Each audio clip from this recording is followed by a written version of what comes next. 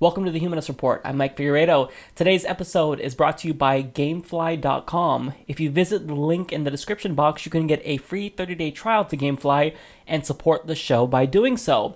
On today's episode, I'm going to be talking about Bernie Sanders and how there is a media bias against him, as well as the fact that Washington Post is now attempting to discredit Bernie Sanders. So I'll get to that. I'll get to the Abigail Fisher Supreme Court case, as well as the Daniel Holtzclaw rape case. And also, I'm going to be talking about the GOP debate, the final one of this year. So I hope you guys enjoy the show. Bernie Sanders supporters such as myself have been saying all along that there's a strong media bias against him, and we were correct to break out our tinfoil hats because a new study confirms just what we've been yelling about. So the Tyndall report found that the ratio with which ABC's World News Tonight covers Donald Trump to Bernie Sanders is astounding. So for the year of 2015, Trump was given 81 minutes of coverage, while Bernie Sanders was given 20 seconds of coverage. That's less than a ratio of 81 to 1. Again, that's less than 81 to 1 for two candidates who have an equal amount of support from their party. Now, when you compare CBS, NBC, ABC, the big three, well, CBS Evening News gave Bernie Sanders a total of 6.4 minutes in the year of 2015. NBC Nightly News gave Bernie Sanders a total of 2.9 minutes. And again, ABC World News, 0.3 minutes. Now, when you add this all up, it's about 10 minutes of total Bernie Sanders coverage for the year of 2015. Now, when you juxtapose that with Donald Trump's total minutes, well, he had 234 minutes of total coverage. That is more than 23 times that of Bernie Sanders. That's insane. That's absolutely insane. So the overall findings of this report is that Trump has received more network coverage than all the Democratic candidates combined and accounts for 27% of all campaign coverage this year. That's more than 1/4. Now, when it comes to the other candidates, Jeb Bush, who is failing, he received a total of 56 minutes. Ben Carson, a total of 54 minutes. Marco Rubio, even 22 minutes. Now, when you look at candidates who aren't running, Joe Biden, well, he has received a total of 56 minutes. So let me reiterate that to you. Joe Biden, just the speculation that he would potentially run, well, that galvanized the media to cover him for 56 minutes all year, while Bernie Sanders got a total of 10 minutes. The individual who has a very good chance of pulling off a political upset because he's currently leading in New Hampshire, well, he was given 10 minutes of coverage. So the question that we all instinctively want to ask is, why? Why is there a media bias against Bernie Sanders? And I have a couple of answers for you. So first and foremost, before I get to that, I want to look at the true powers of the media. So a really popular political science study by Iyengar and Kinder found that media are an institution that is so powerful that they can either propel a candidate's campaign by legitimizing him, or they can actually effectively kill off a candidate's campaign by basically ignoring him or her. Now, the way that they do this is going to be contingent upon the amount of coverage that they give to candidates. So they can legitimize the campaign of a candidate just by covering him or her excessively, and they can delegitimize or invalidate a candidate's campaign by not covering him or her at all. So there are two reasons why they cover Donald Trump way more than Bernie Sanders. Now, the first and foremost is really simple. Well, the media are driven by a war for eyeballs, and because more viewers equals more money, they opt for entertaining news rather than news that is meant to inform us. And since Trump is entertaining and gives them a ton of sound bites every single week because he says really idiotic things, they love him. He's making them money, and by doing this, they've inadvertently legitimized his campaign and made him a viable or the most viable candidate. It's no surprise that the candidate with the most coverage is doing the best. Even though he says buffoonish things, well, he gets the most coverage, so people then internalize his campaign as one that is legitimate based on the amount of coverage he receives. Hence the reason why he's running away in the polls. It's very simple. Now, the second reason why Donald Trump gets way more coverage, 23 times more coverage than Bernie Sanders, well, it's sad, but the media establishment, much like the political establishment, is in bed with corporate interests. They benefit from the fact that people buy candidates and the fact that political PACs buy candidates. Now, Bernie Sanders' anti-corruption message and desire to get money out of politics, well, that is something that is directly harmful to the bottom line of media. It is a direct threat to the status quo. So covering Bernie Sanders is literally against the interests of the media because he's an individual who threatens their profit margins. So that's not something they want to do. Furthermore, they also don't have an incentive to cover him because Bernie Sanders doesn't have a political PAC. So he's not going to be contributing to their bottom line because political PACs, which buy a ton of negative ads for candidates, well, they're not going to be doing that for Bernie Sanders.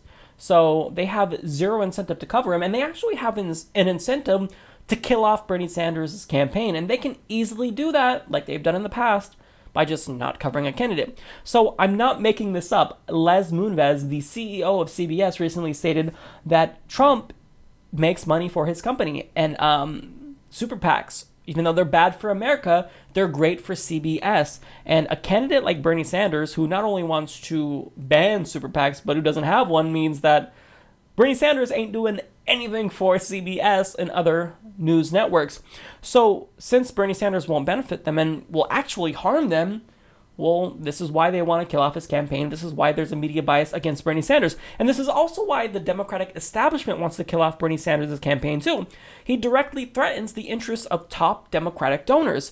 So this is why you see really weird debate schedules. This is why we have a debate the Saturday before Christmas. This is why we have a debate in January on a Sunday during major football games. It's because they want to limit the reach of his message, because by doing this, it will be more conducive to a Hillary win, which will be great for Democratic donors who want to buy the party. It'll be great for Wall Street.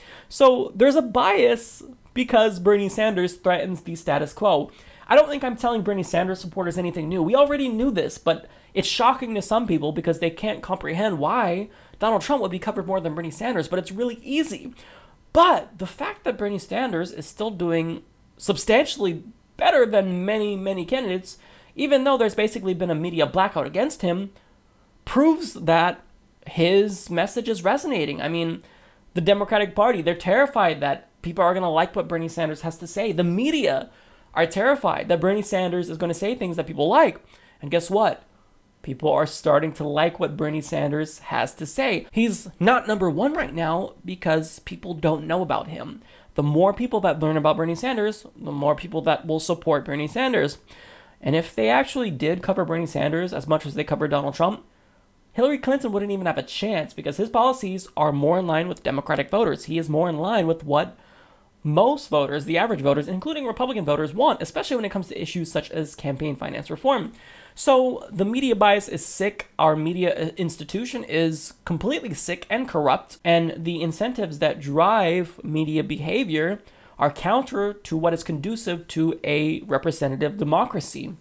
So this is sickening, but it's not surprising to Bernie Sanders supporters. Writer Chris Kaliza of the Washington Post attempted to discredit Bernie Sanders because of his unwillingness to talk about foreign policy issues. He explains that Bernie Sanders only dedicated one sentence to the terrorist attack in Paris at the last debate, then, quote, launched into a 123-word riff on the necessity to address climate change, economic inequality, and campaign finance reform. That moment was a glimpse into the serious limitations that Sanders has as a candidate. Right, because you wouldn't want to focus on the issues that actually impact more people, such as climate change. I mean, that only impacts 7 billion people, right? So we might as well put that on the back burner and talk about other types of issues. That doesn't make any sense. So anyways, he continues, Sanders is, sorry Sanders people, surprisingly one-dimensional as a candidate. When he is talking about the differences between the haves and the have-nots, about the need for more economic fairness, why we need to reform the campaign finance system or work to address global warming, he is terrific. When he is talking about anything else, he is not. Now, to anyone who literally writes and puts the word in a written sentence, you know that they're trying to be condescending. So this is clearly condescension, especially the fact that he had to include the, sorry, Sanders people, don't want to offend your little fickle, feeble brains. It's just condescending, and I really take issue with the overall tone of the article.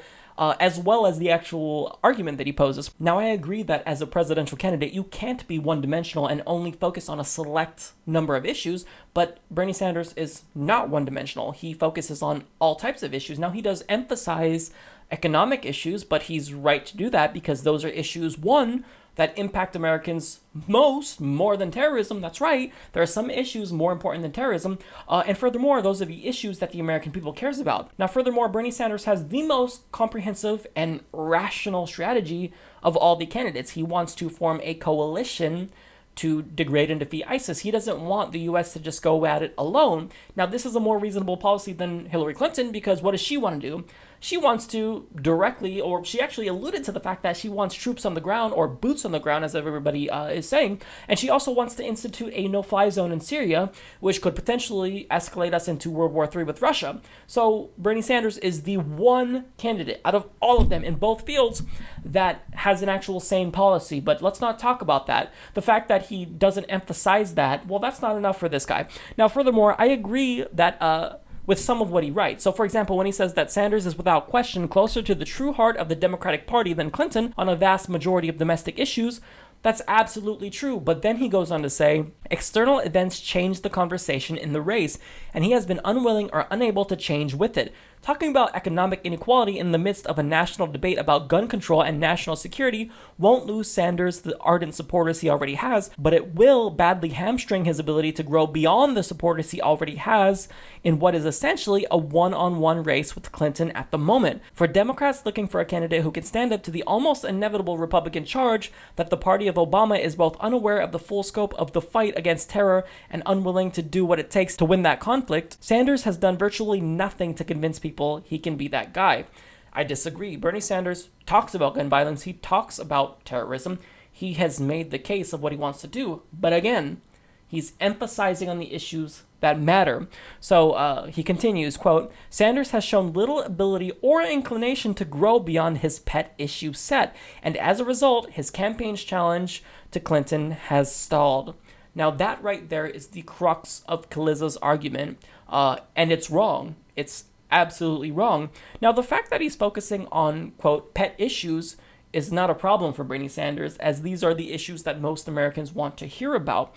But the reason why his challenge to Clinton has stalled is because the media is not giving him enough coverage. They're not giving him the attention he deserves. Donald Trump, who has an equal amount of support in the Republican Party as Bernie Sanders has in the Democratic Party, has 23 times the coverage of Bernie Sanders. So Bernie Sanders' message can't catch on if people don't know about him. So the fact that he is, quote, one-dimensional, as he's not, but the fact that you think he's one-dimensional is not the reason why his campaign has stalled in terms of challenging Clinton. Now, in fact, polls show that many Democratic voters still don't even know who Bernie Sanders is, and this is especially true when it comes to ethnic and racial minority voters. Now, my argument that the media is inhibiting the full reach of Bernie Sanders' campaign is not fueled by my own speculation. It's actually contingent on political science research, namely by Iyengar and Kinder, who state that the media are so powerful, they have the ability to either legitimize a campaign of someone like a buffoon like Donald Trump, or they can effectively kill off a candidate's campaign by just not covering them. And that's what we've seen. We've seen a media blackout for Bernie Sanders, and because of it, it's made his campaign very difficult in terms of reaching more people. But his message is so strong, so one-dimensional, as you put it, that in spite of the media blackout, he's been able to do a really great job and thrive nonetheless. Now, to be fair, Kaliza updated his article with this tweet. He states, Sanders' press secretary, Simone Sanders, tells reporters before his press conference, don't ask about ISIS today. Yeah, okay.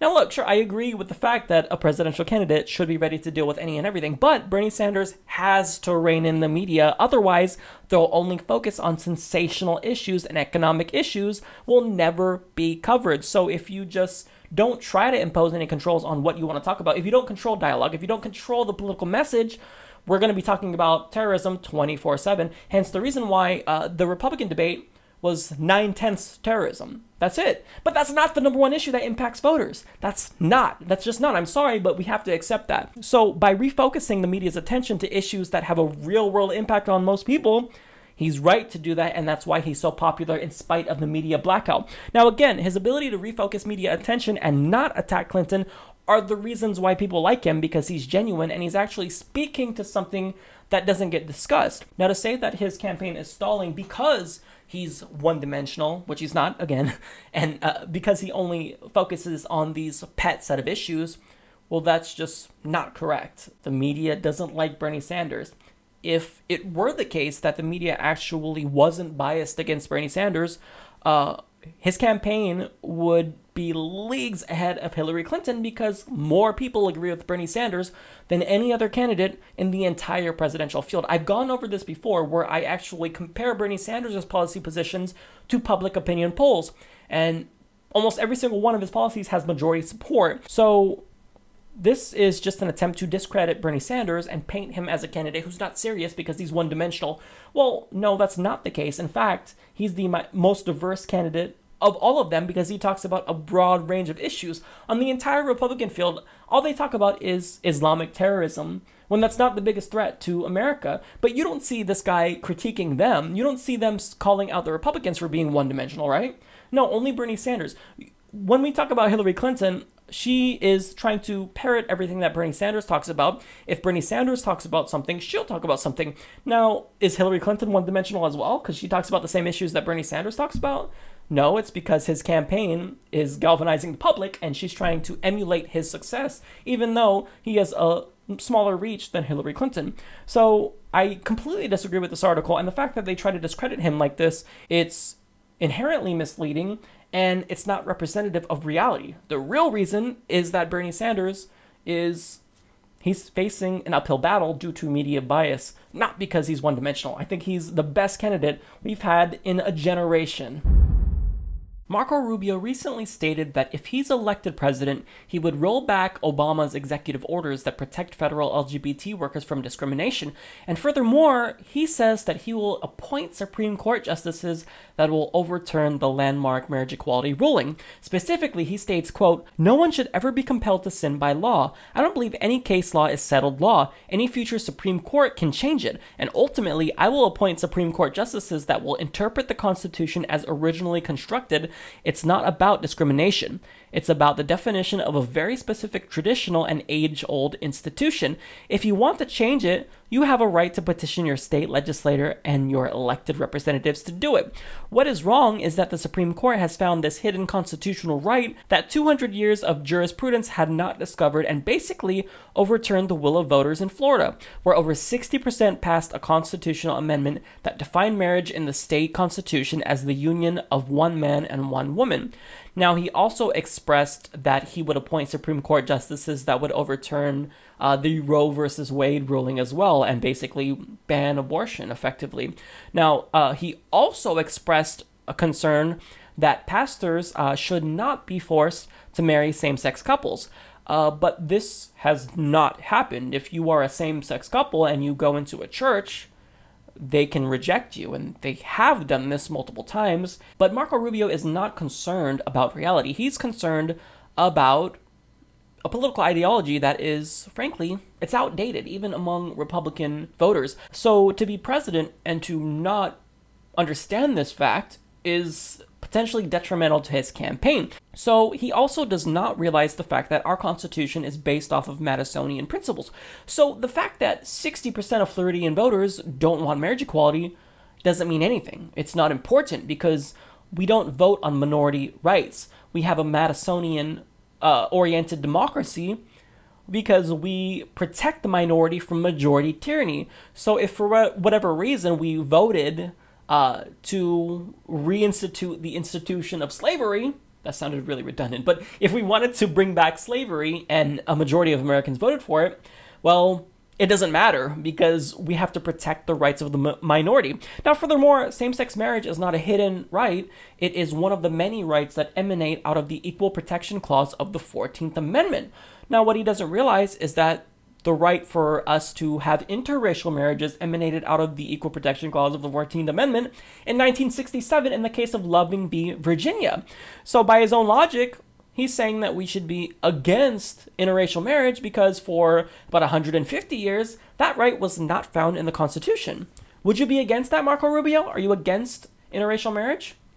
He's not worried about the institution of marriage. What he's worried about is pandering to the most ignorant Republican voters. And he wants to throw gay people under the bus to do that. Well, guess what?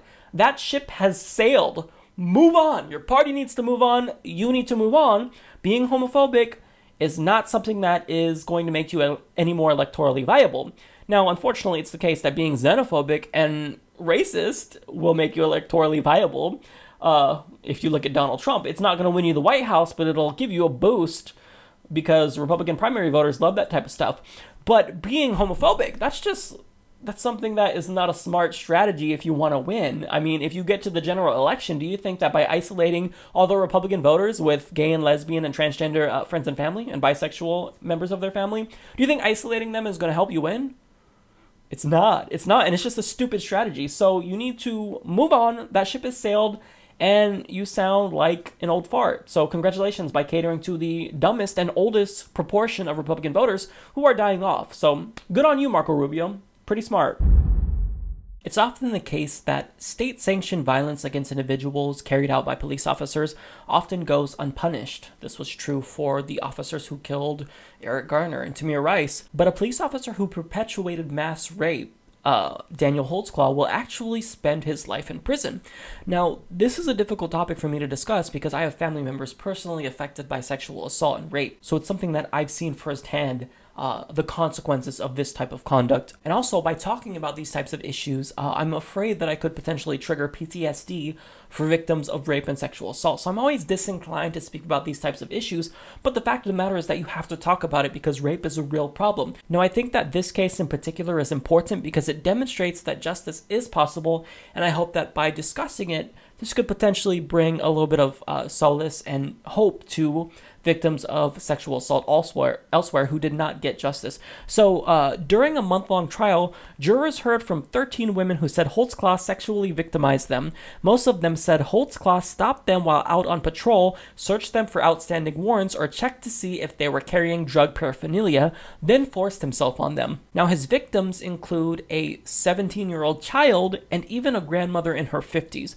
Now, although he didn't discriminate based on age, he preyed on African-American women of color in predominantly poor black neighborhoods. Every single one of his victims was a woman of color with the exception of one. So this guy probably did this thinking that he can get away with it because these are individuals who have intersectional identities that are highly marginalized. I mean, if you're African-American, you're disadvantaged a lot more than other people, but if you're an African-American woman of color, you have even more disadvantages than other individuals within your own community. So, I mean, these are people who are really disadvantaged from a societal standpoint, and it's just really frustrating that he did this because he thought that he can get away with it because a lot of the time, unfortunately, people in positions of power do this, and they do get away with it because people in these circumstances, they don't have the resources to fight it. They don't have the time to fight it, so they just try to move on.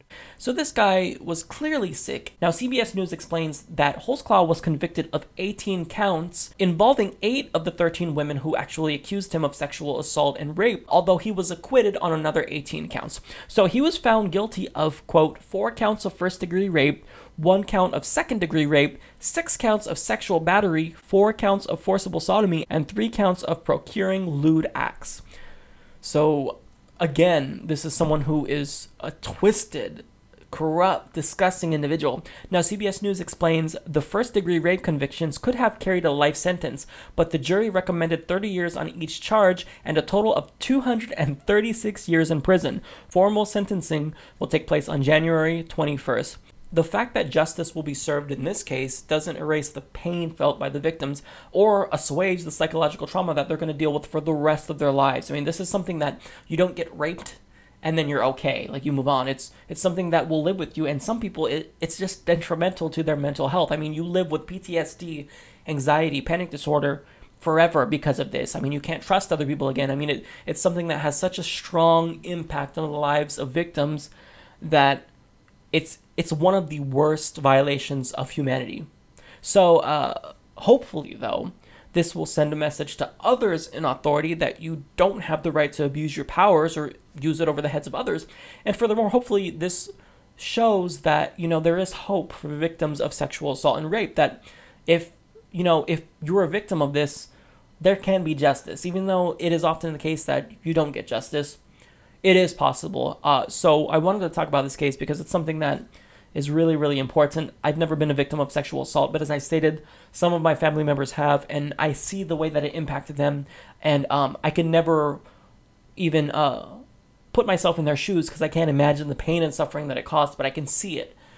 So I definitely sympathize with that, and it's something that is so sickening. And the fact that this guy was able to carry it out, and now he's crying about the fact that he may potentially serve 263 years, well, it just shows that he has no remorse, no regard for others, and he can't even comprehend how his actions were devastating. I mean, sure, you may spend the rest of your life in prison, but what you did to potentially 13 women, 8 of which were he was convicted for, well, they're in their own mental prison now because of you. So you ruined their lives more than you ruined your own life.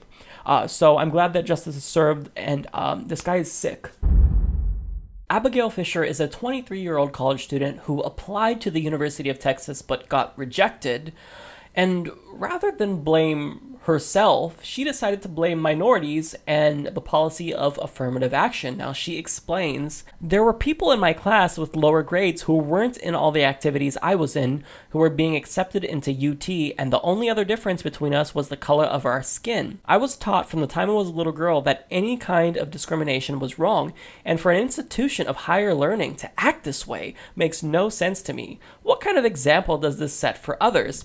Now, her argument is false. She made it up entirely because Addicting Info explains, out of all the students that were admitted with lower grades than Fisher, 5 of those students were Black or Latino, while 42 were white. Remember when she said the only difference was the color of their skin? Neither Fisher or her law team dared to mention those 42 students during any interviews. They also failed to mention the 168 Black and Latino students with better grades than her that were denied admittance. The worst part is that Fisher was given a standard university offer to start attending the University of Texas during her sophomore year. All she had to do was earn at least a 3.2 GPA at a different Texas university during her freshman year. She chose to turn down the option to work hard and earn a spot some students still would be overjoyed to have. In doing so, she also chose to scapegoat minority students everywhere and overturn affirmative action law to soothe her white pride and privilege. That was pretty scathing on Addicting Info's part, but it's very true. This is a clear case of entitlement. Now, nonetheless, she still is going ahead with suing the school, and her case is now headed to the Supreme Court, which means that affirmative action is now under direct threat. It could be overturned entirely because of this case.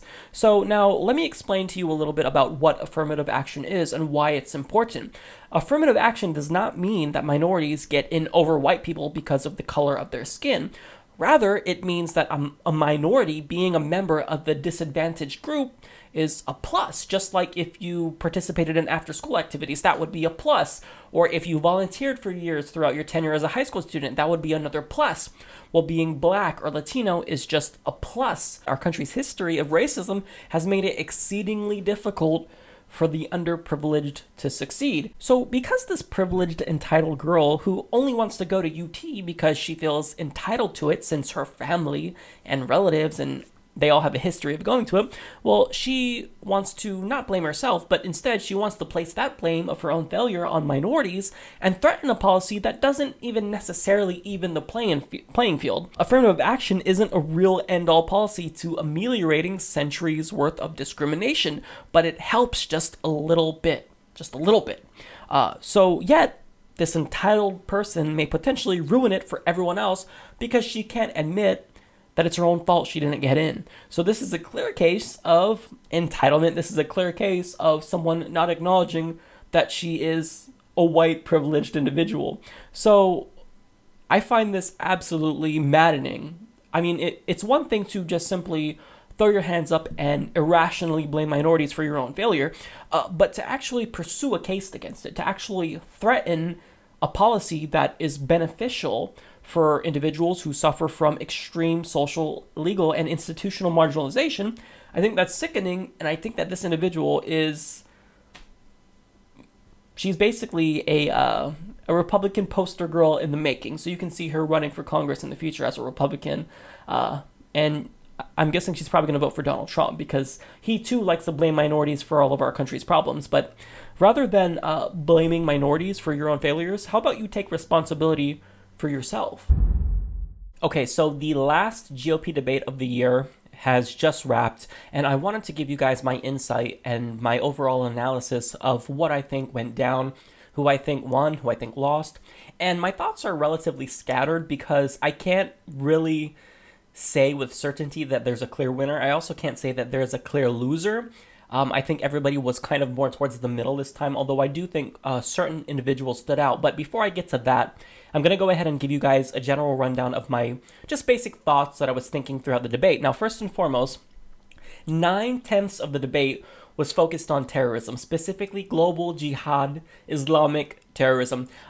This is something that all of the candidates stressed that you need to be afraid of, and also each of the candidates pledged to protect you. So now when you juxtapose gun violence statistics with terrorism statistics, you'll see that a lot more people die due to gun violence than terrorism, yet the emphasis was on terrorism, specifically Islamic terrorism. Now look, that's still a problem. That's not to downplay the problem of actual terrorism, but the fact that this elephant in the room was there, gun violence, and nobody thought that we should be afraid of that, but thought that we should be more afraid of Islamic terrorism, well, it just seemed really interesting, and I thought that it was very conspicuous that it was absent. Now, we also saw some real differences tonight when it comes to foreign policy. I noticed that the non-establishment candidates like Cruz, Paul, Trump, and Carson, well, they were all more non-interventionist in their foreign policy orientation, whereas when you look at more establishment candidates, such as Jeb Bush and Marco Rubio, they were more likely to support foreign interventions. And I think this is probably because they take money from defense contractors, so they are trying to pay it forward to their donors. Now, another thing that I noticed is that this debate really came down to several disputes between the candidates. So we had the disputes between Jeb Bush and Donald Trump. We had the disputes between Marco Rubio and Ted Cruz. We also had some disputes between Marco Rubio and Rand Paul.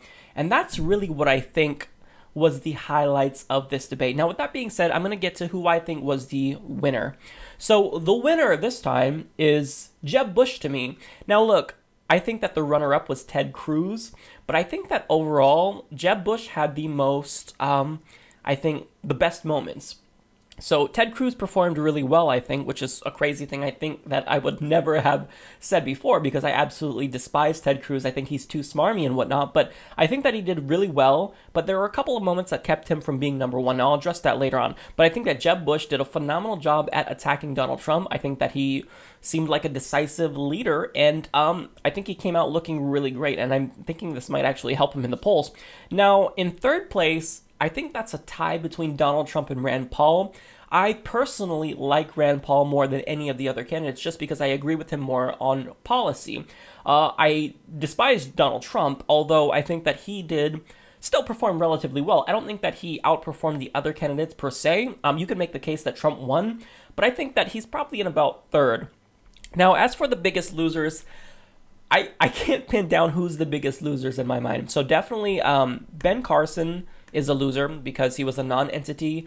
Carly Fiorina, again, another non-entity, pretty much irrelevant during the whole debate. And maybe even Chris Christie because he basically came off as a big crazy person. And actually, I'm going to add John Kasich to that list as well because, again, we have Christie and Kasich, two moderate Republican candidates who basically showed their true colors, that they are absolutely insane.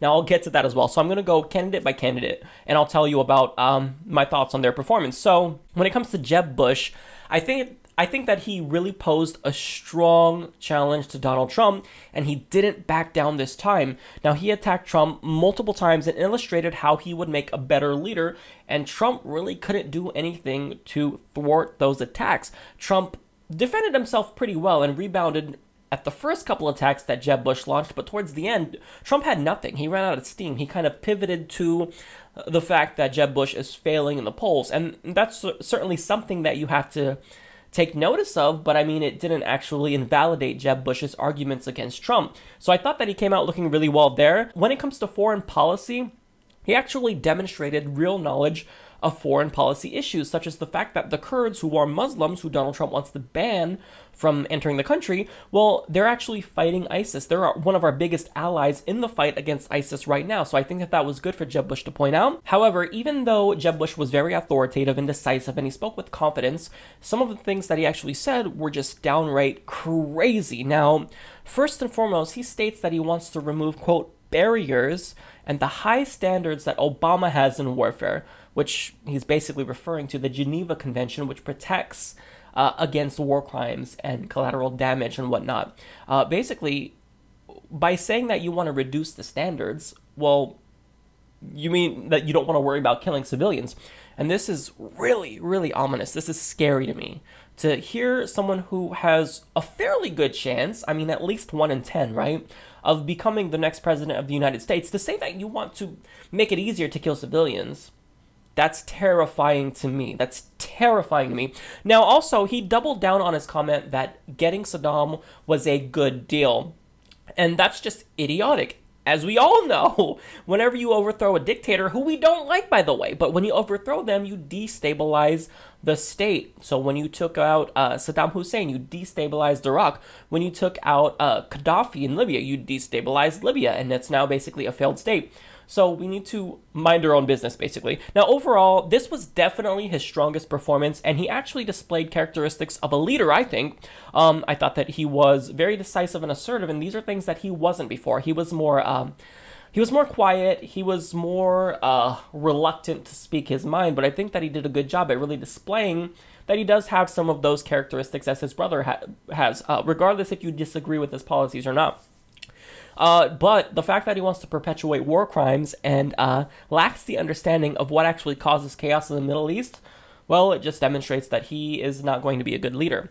Now, moving on to Ted Cruz. So this is the first time that I think Ted Cruz actually shined. He had a very good performance, but he had some really cringeworthy moments that kept him from being number one in my mind, as I've stated earlier.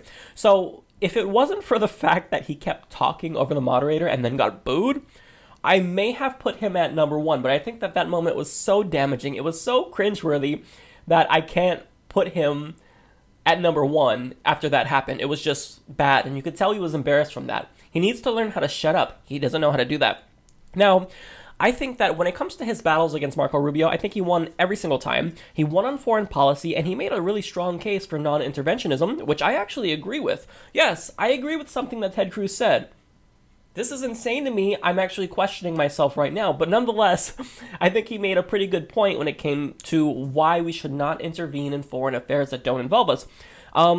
He also talked about how we shouldn't topple dictators and arm mythical moderate rebels. That was his quote.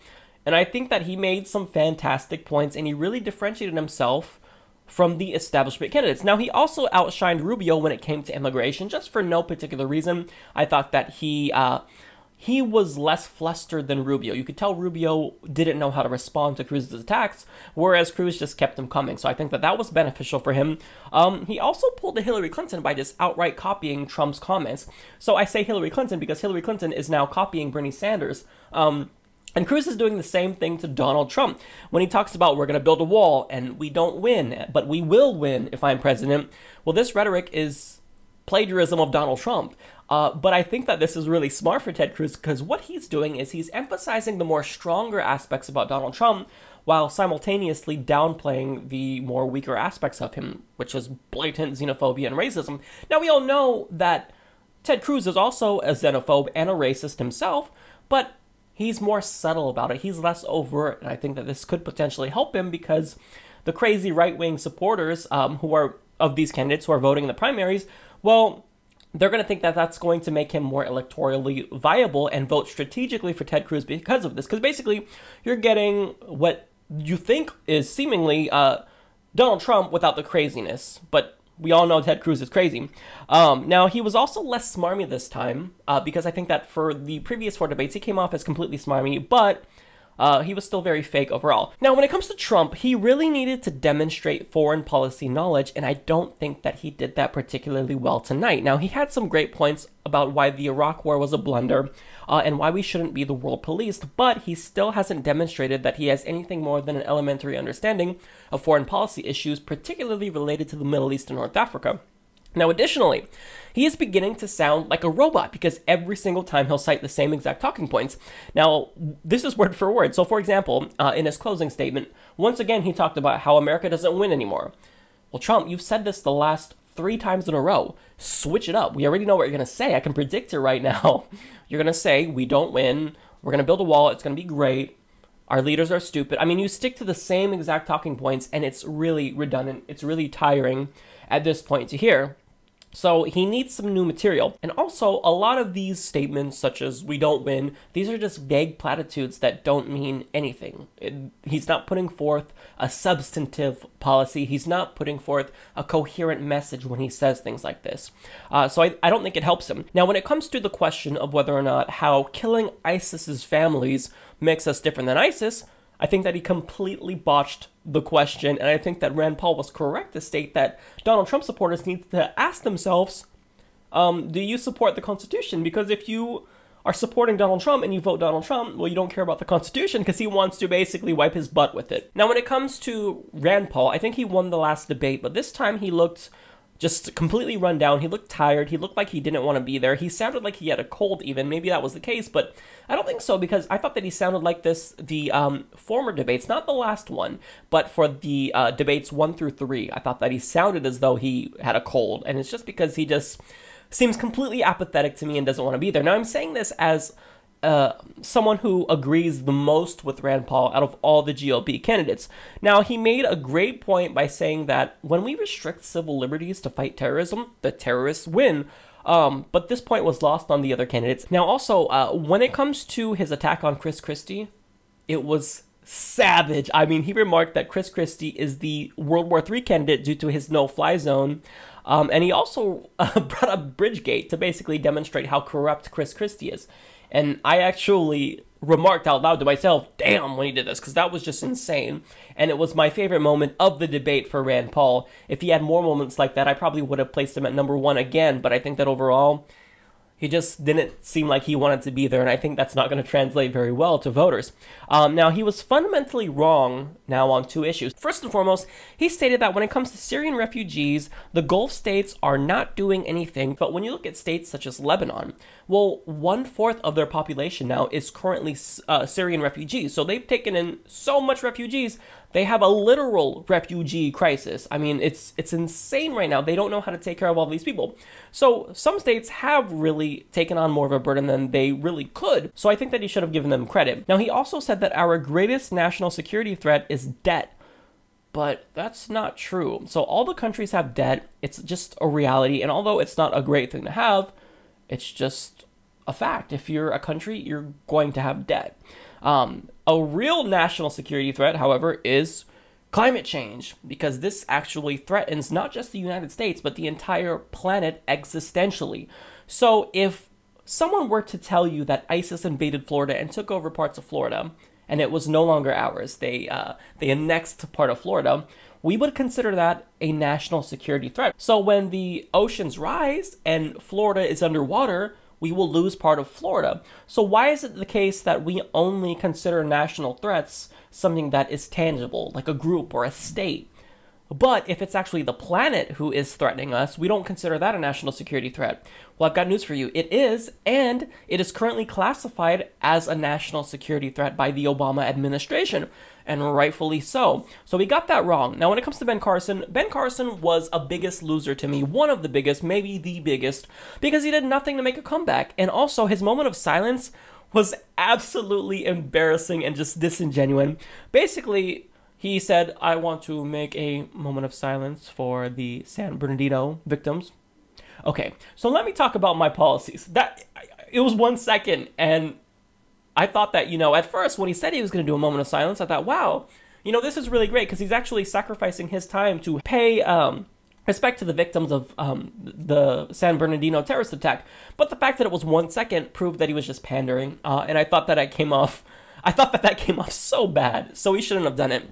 And he was just a non-entity because he didn't do much during the debate. He didn't have any moments that he shined in. He was just not there. The other candidates anyways, ignored him. It was just not a good night for him.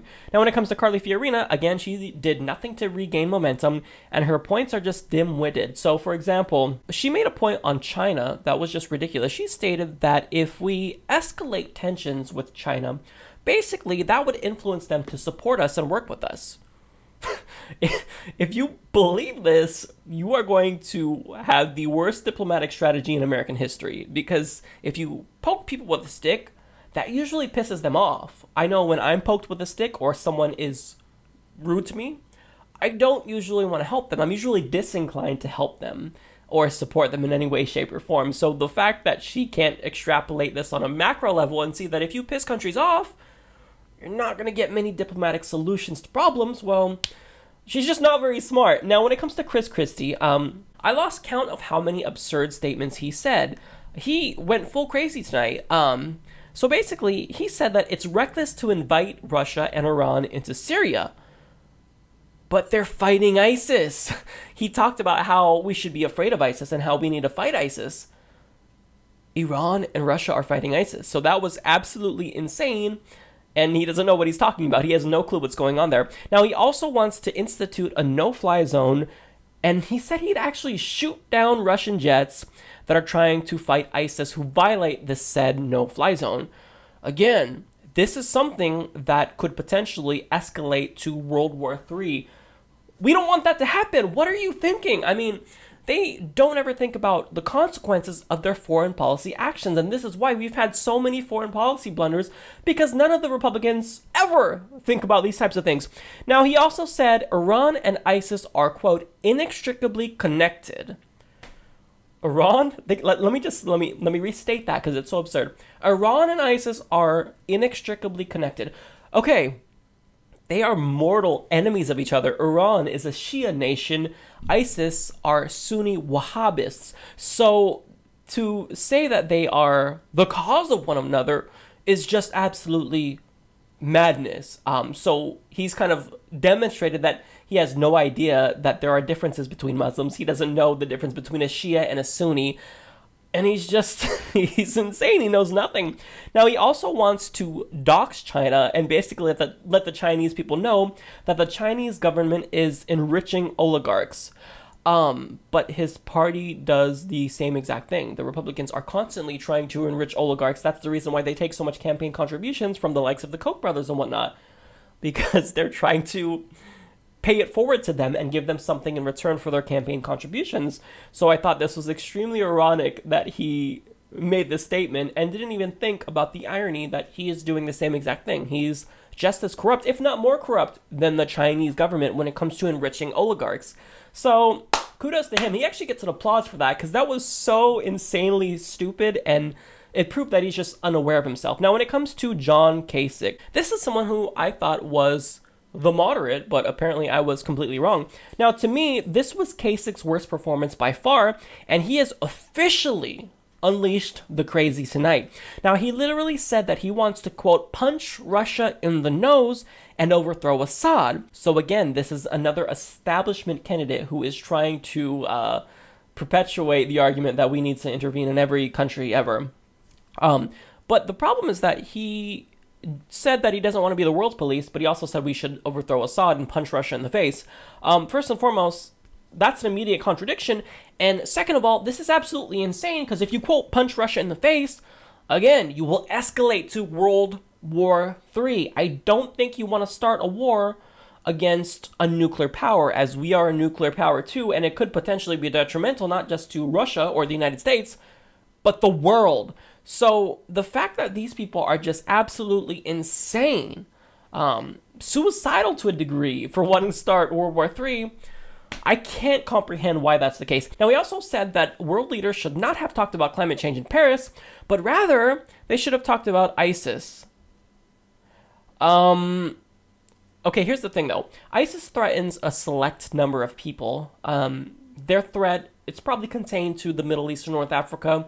It extends further than that to a degree, in Western countries. But climate change, however, has a universal threat. It threatens humanity. So to say that something that threatens humanity is less of a problem than a group of people who are killing people in a couple of countries, you're an idiot.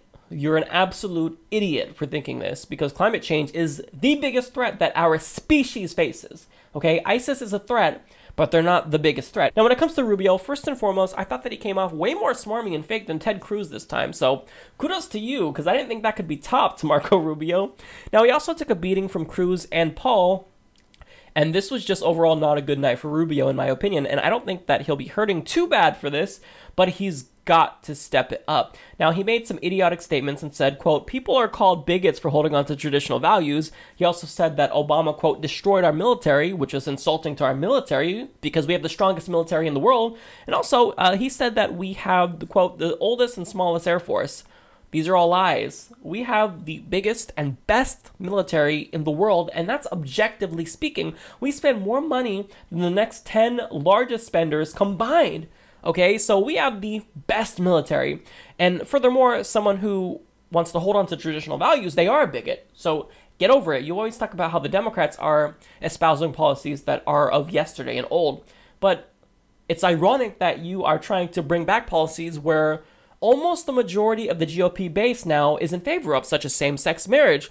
Again, a majority of Republican voters under 40 support same-sex marriage.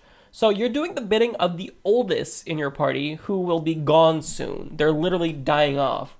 So I don't think that's a very smart policy decision, and it makes you look like an idiot. Now, he also made the point that we shouldn't let in refugees because if you get just one wrong, well, that person could commit a terrorist attack and harm numerous people.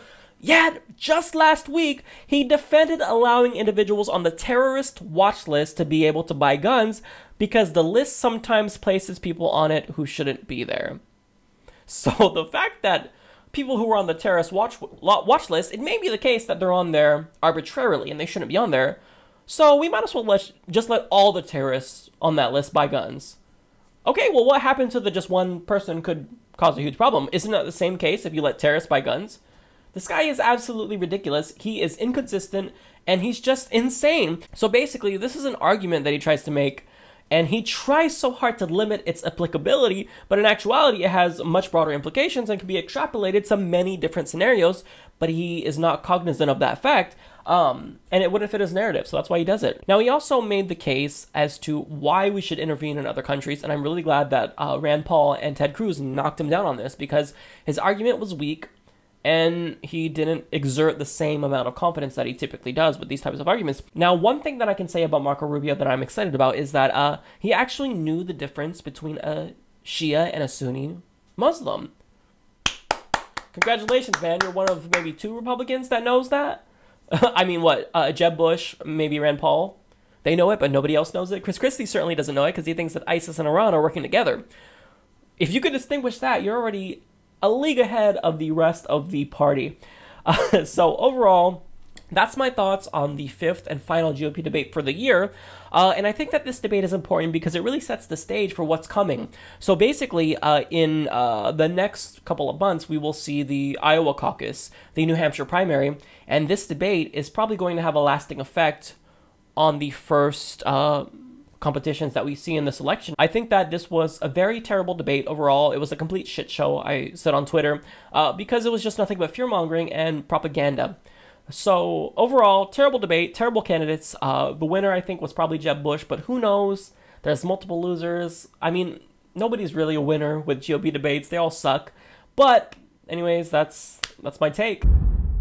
With the new GOP debate comes a whole new slew of assertions that are either misrepresentative of reality or just outright fabrications. So PolitiFact broke down some of the biggest claims made by the candidates last night. So I'll go over those, but also I have some more that I want to add because they were just blatant lies told that you can easily dismiss. Now, first and foremost, Ted Cruz stated that the head of the FBI told Congress they cannot vet Syrian refugees.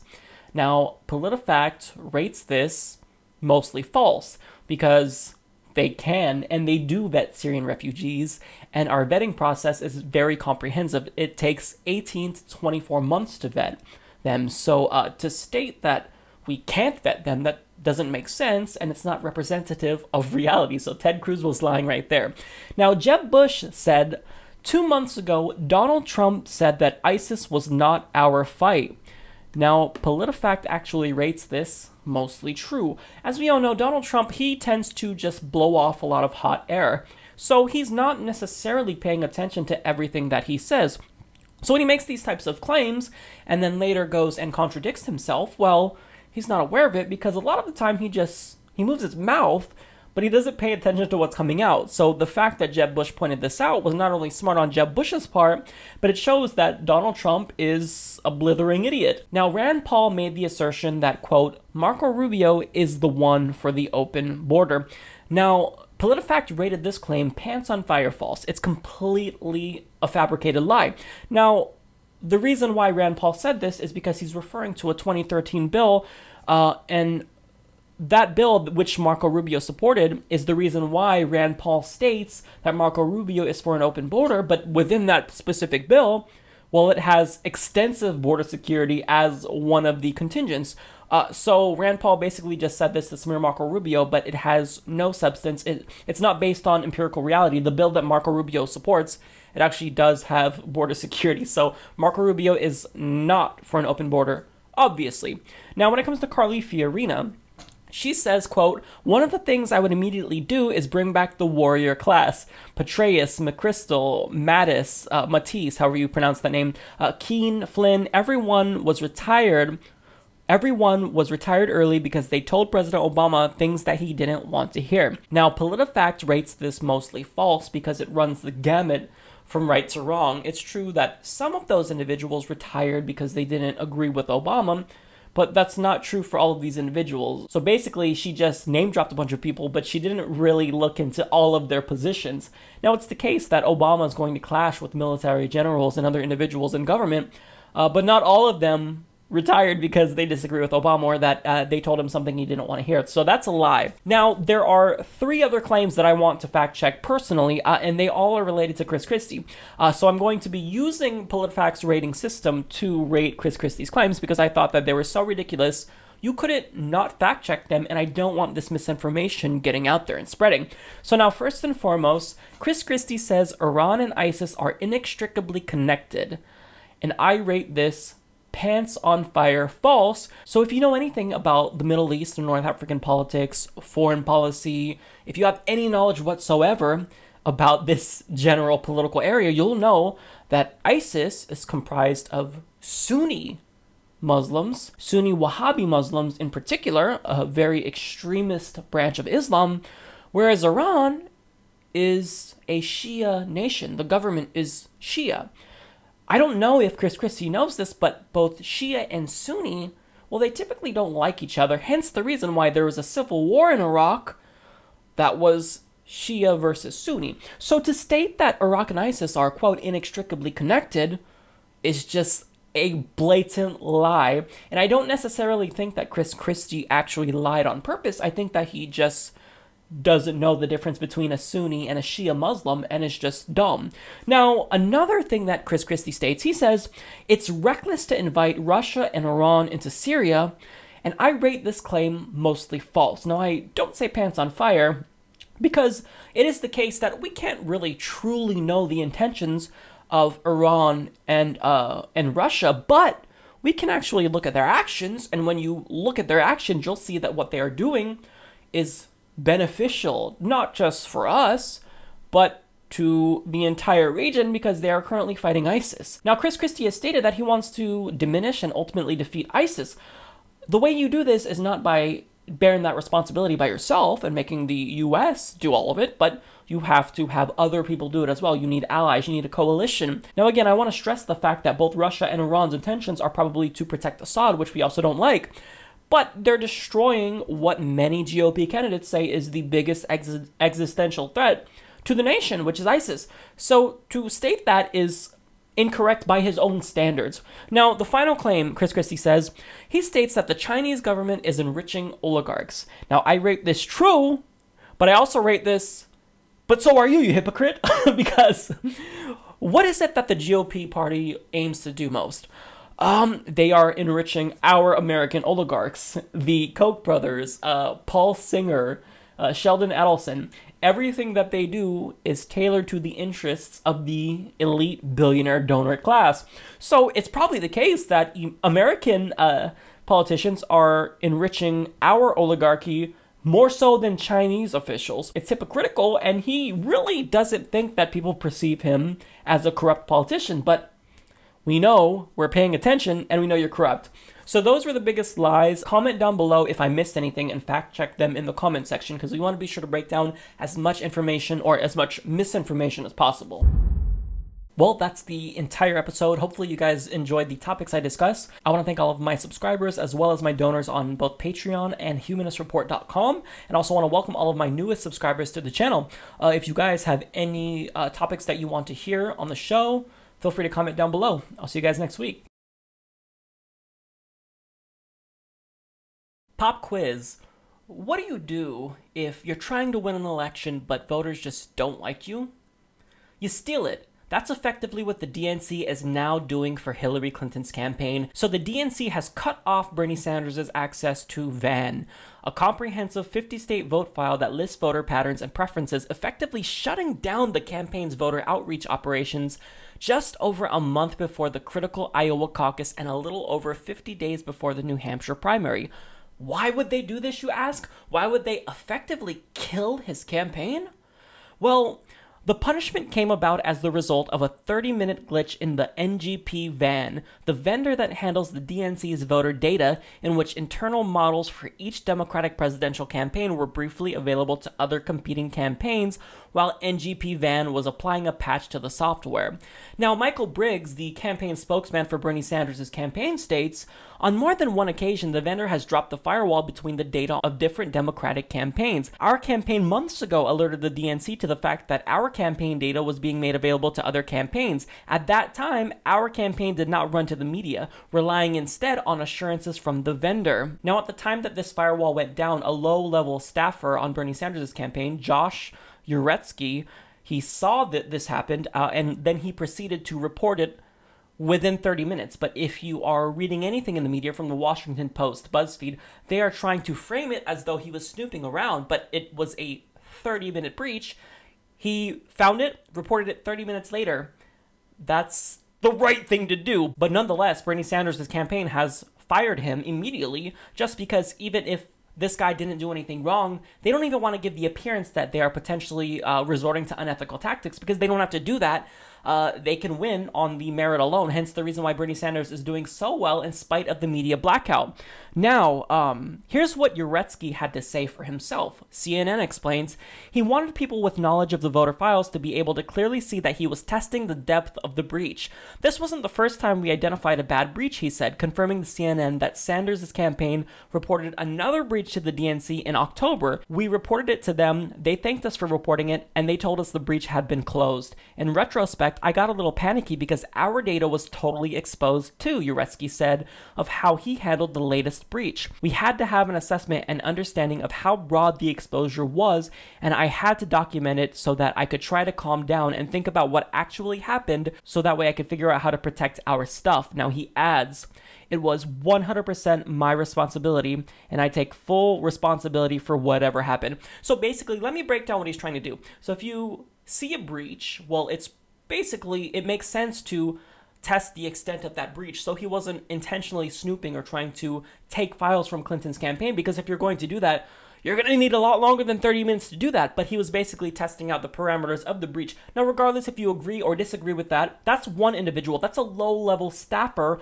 on Bernie Sanders' campaign. So to cut off access to the information that Bernie Sanders gathered that belongs to him because of a low-level staffer's actions, it's absolutely absurd. Now, the DNC has vowed to not grant the Sanders campaign access to the voter file until it has proved that it destroyed all of the Clinton campaign data it inadvertently accessed as a result of the glitch. However, as Reddit user Bastion of Press pointed out, the Sanders campaign cannot prove it destroyed something it doesn't have, meaning the ban on accessing critical voter information could be indefinite. So now let me rephrase that for you guys. They are asking Bernie Sanders to prove a negative. You can't prove a negative, you can only prove a positive, so you can't prove that you don't have information. That's not the way this works. So you see how this seems incredibly fishy? Now, the DNC is planning to audit Sanders' campaign now as a result of this, but Bernie Sanders' campaign has threatened to take legal action if his access to the information he owns and he gathered, let me remind you, he owns it, he gathered it. Thousands of volunteers put in time and effort to this work. Well, if he doesn't get that back, this means he'll be in a federal court seeking immediate relief. Now, to those of you saying that this information it's not that vital, it's very vital. Political science studies have confirmed that this information that candidates have is absolutely crucial. It can make or break a candidate. Can Bernie Sanders still technically win without this information? Well, yeah, but it is highly improbable. It's as if you're trying to win a game of basketball while playing with a blindfold. You just can't win without the information. Effectively, it kills off his campaign. And the problem is that even if they suspend his access to this information for just 1 week, that's devastating, because let me tell you how much campaigns use this information. You can talk to anyone who's volunteered or worked for a campaign. The outreach that campaigns do, it's nonstop, over and over and over and over and over. Without this information, they cannot really do outreach effectively. So now another interesting aspect about this is that even though the media never covers Bernie Sanders and there's basically a blackout of Bernie Sanders coverage, well, of course, when something negative happens, now they're all over it. So let me read you some of these biased headlines. BBC News' headline reads, Bernie Sanders campaign punished over Clinton snooping. BuzzFeed News reads, Bernie Sanders campaign accessed confidential Clinton data. The Washington Post, who broke the story, reads, DNC penalizes Sanders campaign for improper access of Clinton voter data. Now, of course, this is a heavily biased set of headlines, but you're going to see that everywhere. The one source thus far that I found is US Uncut, who has been doing a phenomenal job at reporting this and updating us on the situation. So now, Bernie Sanders is doing the correct thing by taking a strong stance against this, but it's time for him to actually take an even more stronger stance. He needs to threaten now to run for third party if they do not stop this immediately. Now, there's a reason why the Republican Party is allowing a buffoon like Donald Trump to go crazy and run amok. They're not doing this because he has leverage. He's afraid that they're afraid that he's going to run as a third-party candidate, and this is what keeps the Republican establishment in check and keeps them from trying to implement these disgusting tactics that the DNC has been using. But Bernie Sanders needs that leverage, and you need to threaten to run as a third party. Even if you're not going to follow through on that threat, I think it's essential that you have some form of leverage. To me, this is extremely disheartening. It's extremely frustrating because when you restrict voter choice, when you give individuals the illusion of choice, that's not democratic. That's authoritarian. And ironically, democracy is in the name of the Democratic Party. You are Democrats. That means you are an advocate of democracy, but yet you are blatantly contradicting everything that the party is supposed to stand for. And this is what dictators do. When dictators don't win, they try to steal elections or they restrict choices so that way voters have the illusion of choice. But in actuality, the other candidate can't actually win. We saw this in Iran, how Ahmadinejad stole the election away. Voters had the illusion of choice, but in actuality, the other candidate, Mousavi, I believe, he had no chance of winning. And this is what we're seeing now in America. A democratic republic. An actual democracy. It's insane. So now here's what we can do. First and foremost, sign the petition. I'm going to put a link in the description box. It already has 150,000 signatures. Now, sign this one. There's going to be multiple petitions floating around on the internet, but this is the one that US Uncut has posted. So it has the most thus far, and we need to jump on the bandwagon that is already happening. We can't come up with a bunch of petitions. We need to jump on this one right now. Now, furthermore, we need to send a clear message to the DNC that we are not going to take this. So first and foremost, we donate to Bernie Sanders' campaign. I've donated $10 to his campaign, and if we all donate $10 to his campaign and he gets a surge because of this, we can really send a clear message that we are not backing down. Now, furthermore, there are 2 hashtags we have to use. Now, I want you guys to tweet all day to the DNC. We're all going to lose some Twitter followers because we're going to be blowing up Twitter. So, for one, we're going to use the hashtag Storm the DNC because there are a lot of protests right now of unions in front of the DNC. And furthermore, here's a hashtag that I'm creating that I'm going to use, and I'm going to be tweeting almost every hour today.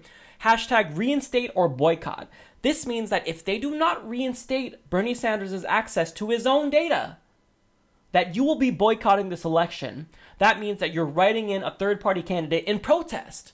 Now, you don't have to follow through with that threat. You don't even have to agree with it. But we need some type of leverage, guys. We can't just allow them to run away with this because they see this crazy crowd of Republicans. They think, there's no way that these progressive voters are going to vote against Hillary Clinton because that increases the chance that a Republican could win. Well, guess what? Now, I'm ready to do that. I'm not going to vote for a party who's authoritarian. The point of voting is to exercise democracy. But if you can't do that, if you restrict the right of me to express my choice, I'm not voting for you. I'm voting third party out of protest. Now, this is frustrating because, look, here's the deal. If we don't win this primary, if we lose, I at least want to feel confident stating that I had the choice, the equal opportunity to voice my concern. If we don't have enough support with the Democratic electorate, that's fine. I accept that. But if you try to use these strong-arm tactics and stifle the campaign of Bernie Sanders in a way that's arbitrary and authoritarian, I'm not supporting your party. So another thing we need to do is to call the DNC at 202-863-8000. That's 202-863-8000. You're not going to get through to them, but you will get to their voicemail system, and you can leave them a message. I'm going to do that right now because I don't want you guys to think that I'm just telling you to do this, but I'm not going to follow through myself. I'm calling them right now, and you guys can hear that conversation because I'm really amped up. Maybe you can say the same thing I did. Maybe you can say your own message, but I'm definitely calling them.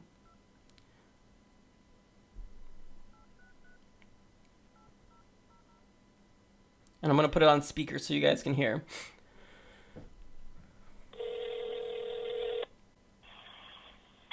Thank you for contacting the Democratic National Committee. Our telephone reception hours are Monday through Friday, 9 a.m. until 5 p.m. Eastern Time. Our phone number is 202-863-8000. We invite you to leave us a message. Send us an email at info at I will send them an email too. I'll put their email on the screen. Good idea. Our website at democrats.org. After the tone, please record your message. When you finish recording, hang up or press the pound key for more options.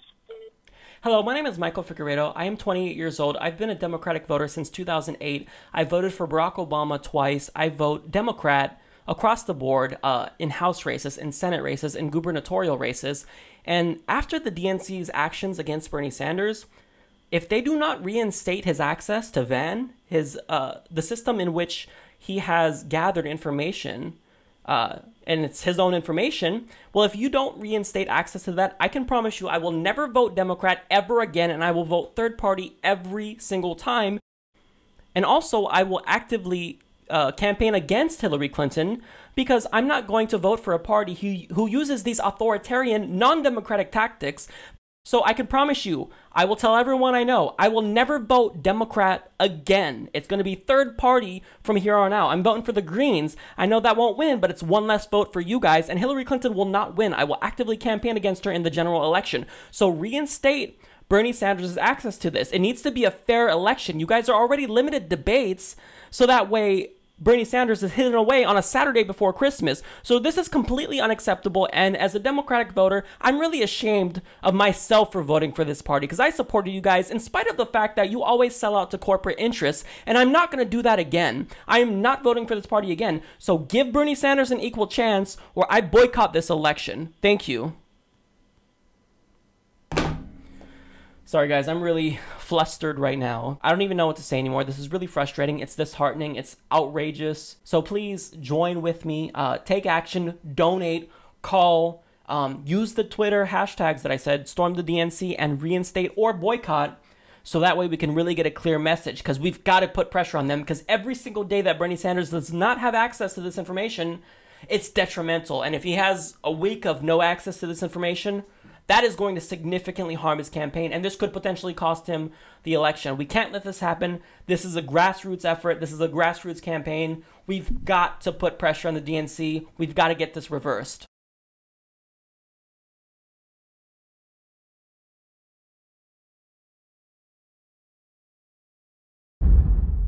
Okay, so I just finished up watching the third Democratic debate. And before I even get into my analysis, let me just say that putting the debate on a Saturday before a major holiday is egregious. Like, I was actually planning to film a video reaction to the debate, but I couldn't do that because I had obligations to my family, like most people do. So let me just say how stupid this was, and we know why the DNC is doing this. They're doing this to hide Bernie Sanders away from the public. So let's just get that out of the way. Now, second of all, before I tell you guys who I think won, who lost, I'm going to go ahead and recap what I thought happened last time. So, in the second debate, that was very exciting to watch. So, I thought that Bernie Sanders and Martin O'Malley were basically tied in terms of who won, but I thought that Bernie Sanders had the edge slightly because he had more bigger moments, and I thought that Hillary Clinton lost by a mile. Like, I thought it was very clear that she lost.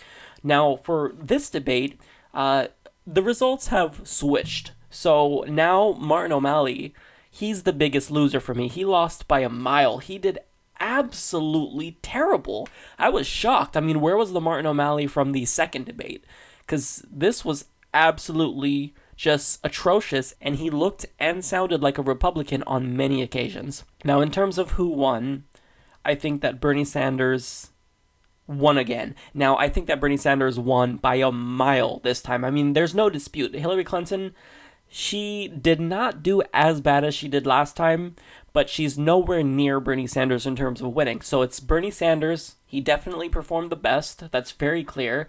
And then Hillary Clinton is a distant second. And then Martin O'Malley is a just far third. I mean, he's off the spectrum. He did so terrible. I mean, I'm shocked at how bad he performed. So now, let me just give you my overall thoughts before I get into my more in-depth analysis. So, first and foremost, I felt like some of the candidates just weren't energetic, especially for the first half. And this includes Bernie Sanders as well. And it's because the moderators were not very good at controlling the debate. They didn't ask good questions. Why is it that at a Democratic debate, there's not a single question being asked about climate change, yet they focused on terrorism for a substantial portion? I mean, what am I watching? Am I watching the Republicans, or am I watching a Democratic debate? Climate change is the biggest threat to humanity, so why aren't we talking about this?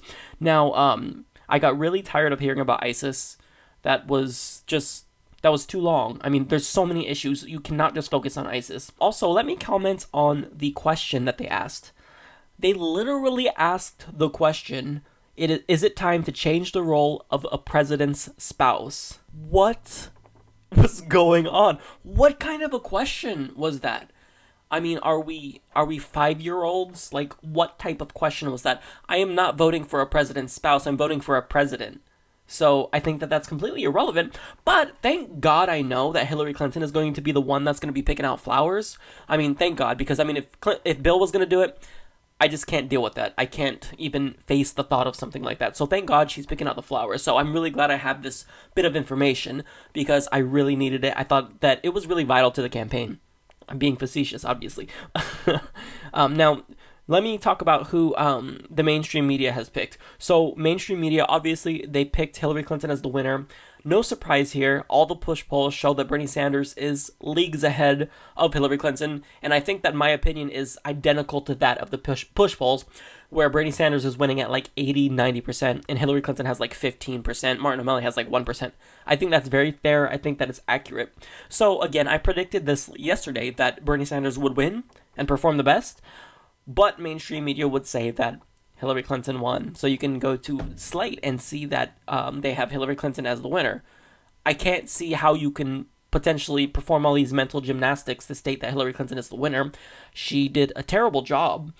So let me get into the actual details here. I'm going to start out with Martin O'Malley because I have the least to say about him, so we'll just kind of get him out of the way.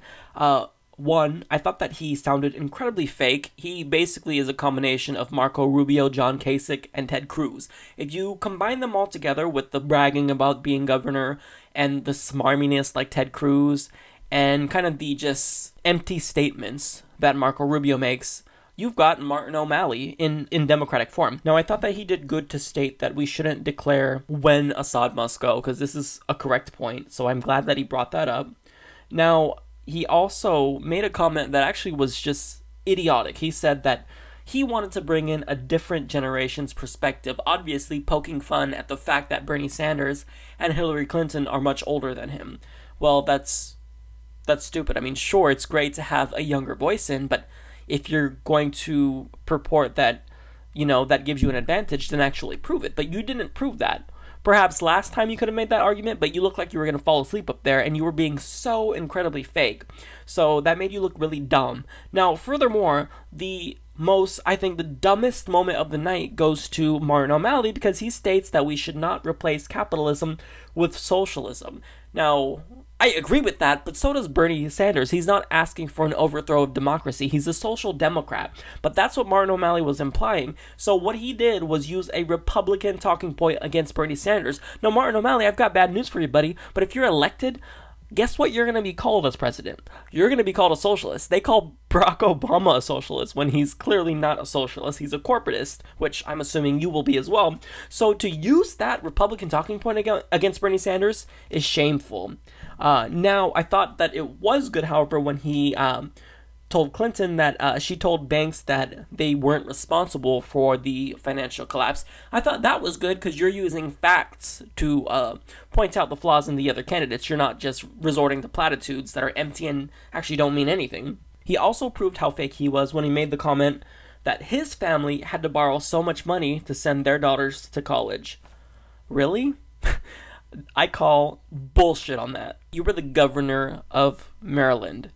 I don't think you had a problem sending your daughters to college. I just don't. Okay, so when it comes to Bernie Sanders, I thought that it was excellent when he called out the DNC. I liked it when he said that Saudi Arabia and Qatar need to step up. I thought that was a good idea, but when asked how he would make that happen, I don't think that Bernie Sanders went into detail far enough. He said that he would basically just make them get on board by stating that ISIS is right on your doorstep and you need to spend money on this as opposed to that. That's not a real solution, and I don't think that's going to change their mind. So I think he needs to come up with something stronger, because, I mean, he's making a very strong argument, but I think he just needs to persuade people more by proving to them that he really will be able to actually form a coalition, because this will be difficult. Now, I like when he said that Hillary Clinton and basically the U.S. is too aggressive, and we often overthrow these dictators when we don't even know the consequences, and I thought that he looked great right there. Now, tonight, he did really well on foreign policy. I mean, there's an article in the Washington Post that critiqued Bernie Sanders and basically called him a one-trick pony, because they state that he was too one-dimensional, and he just wasn't good when it comes to foreign policy. I think Bernie Sanders tonight flipped that argument on its head. He did really well. He was just an exceptional performance when it comes to foreign policy. I like how he stated that corporate America will like Hillary Clinton, but not him. Damn, that was a very strong and truthful attack, and he pointed out the fact, correctly so, that she is taking millions of dollars from Wall Street. I mean, that's strong. That says everything you need to. Hillary Clinton couldn't rebut it, because how are you going to respond to that? Now, also, he stated that he kind of led a fight against Bill Clinton, and when he looked at Hillary Clinton and stated, maybe you know him, oh my god, that was so good. Now, also, I liked how he linked healthcare to campaign finance reform, because he pointed out how, indirectly so, that Hillary Clinton is guilty of not wanting universal healthcare because she was bought off by the medical insurance industry. If you watch the movie Sicko with Michael Moore, he actually shows how Hillary Clinton evolved on the stance, how she used to be in favor of universal healthcare, but then she was bought out and given so much money from the health insurance industry. Well, now she's in their pockets, and she's not in favor of it. So I think it was right for him to make that point.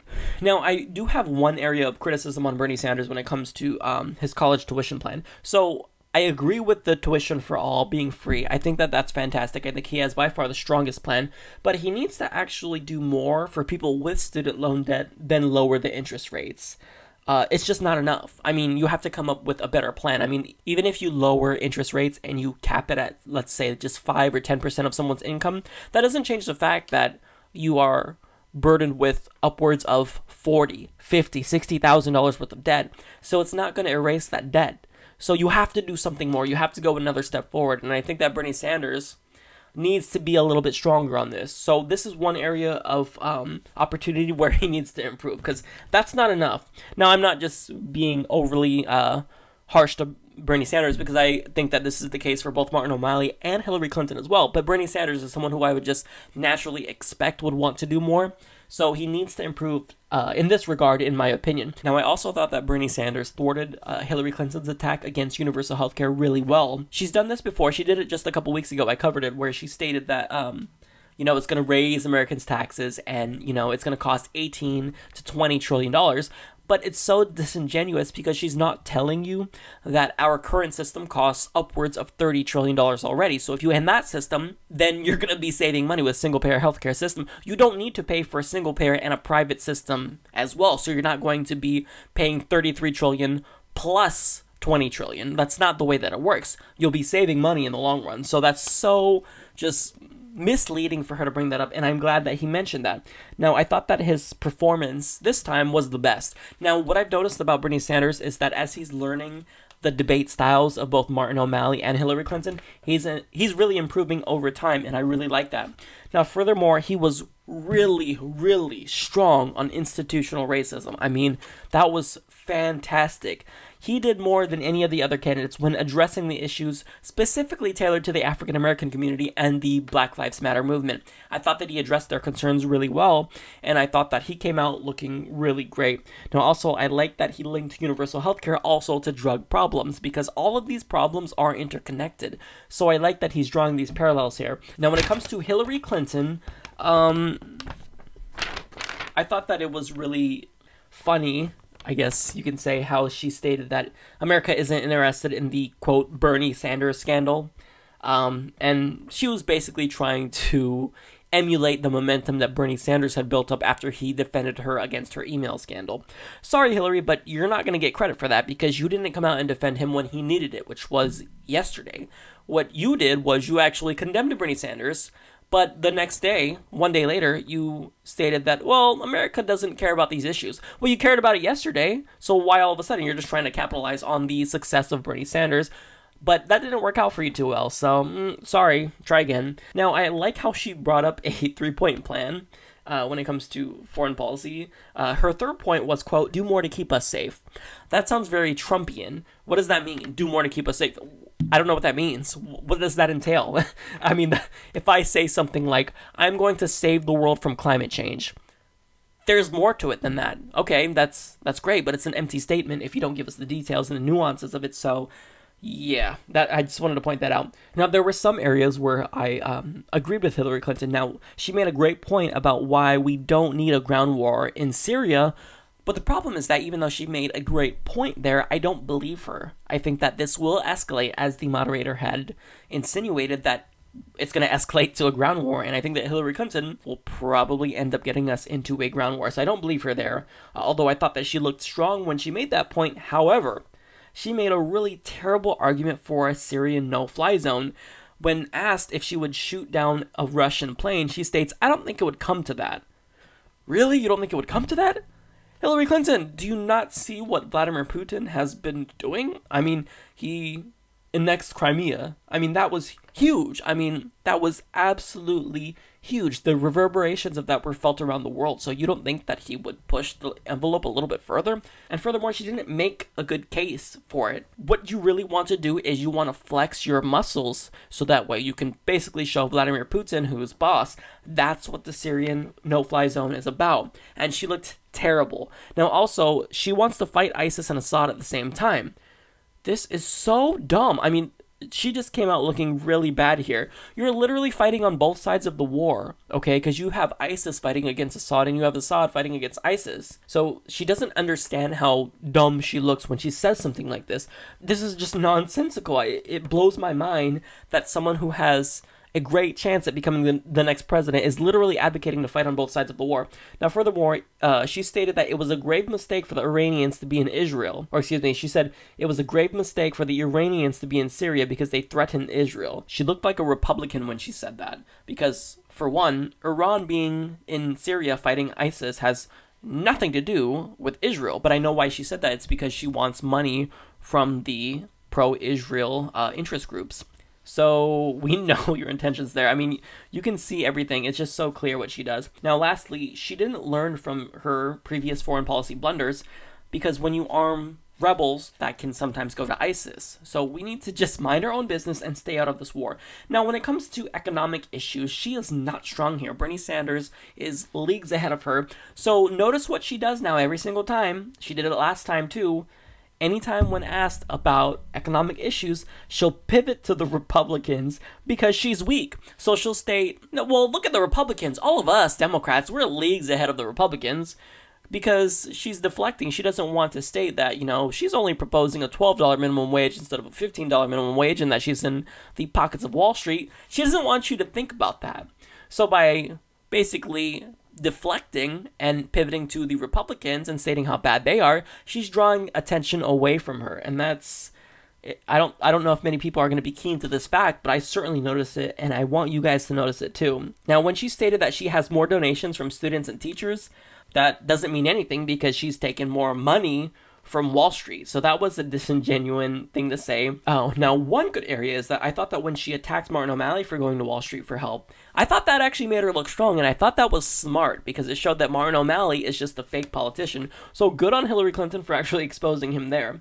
Now, the $5,000 tax credit that she proposed when it comes to when it comes to just healthcare in general, that's not going to do very much. I mean, it shows that you don't really know the extent of the healthcare problem, or you don't care. Because most people who are in debt because of medical bills, well, they're in debt substantially. I mean, they have medical bills of $50,000, $100,000. I have people who I've talked to who watch the Humanist Report who stated that they have upwards of $100,000 of medical debt. And this is something that you can't control. So I don't think that a $5,000 tax credit is going to do much for a lot of people.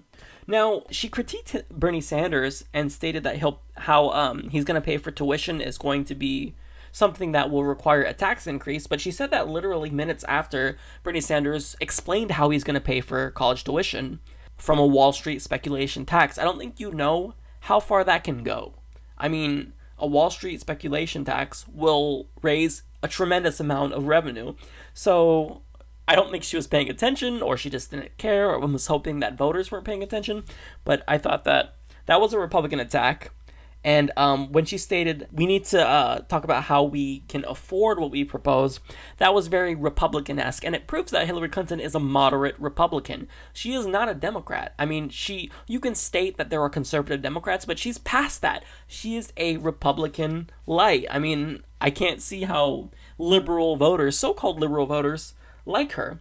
Now, the last thing that I'll say about Hillary Clinton is that when she said, "May the force be with you," I thought that was great. I actually really liked that a lot. That was good on her. I wish Bernie Sanders would have thought of that.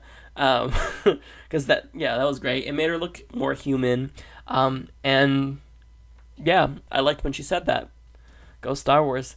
But anyways, that's my thoughts on the debate. Comment down below and tell me what you think. If you agree, if you disagree. I will see you guys next time.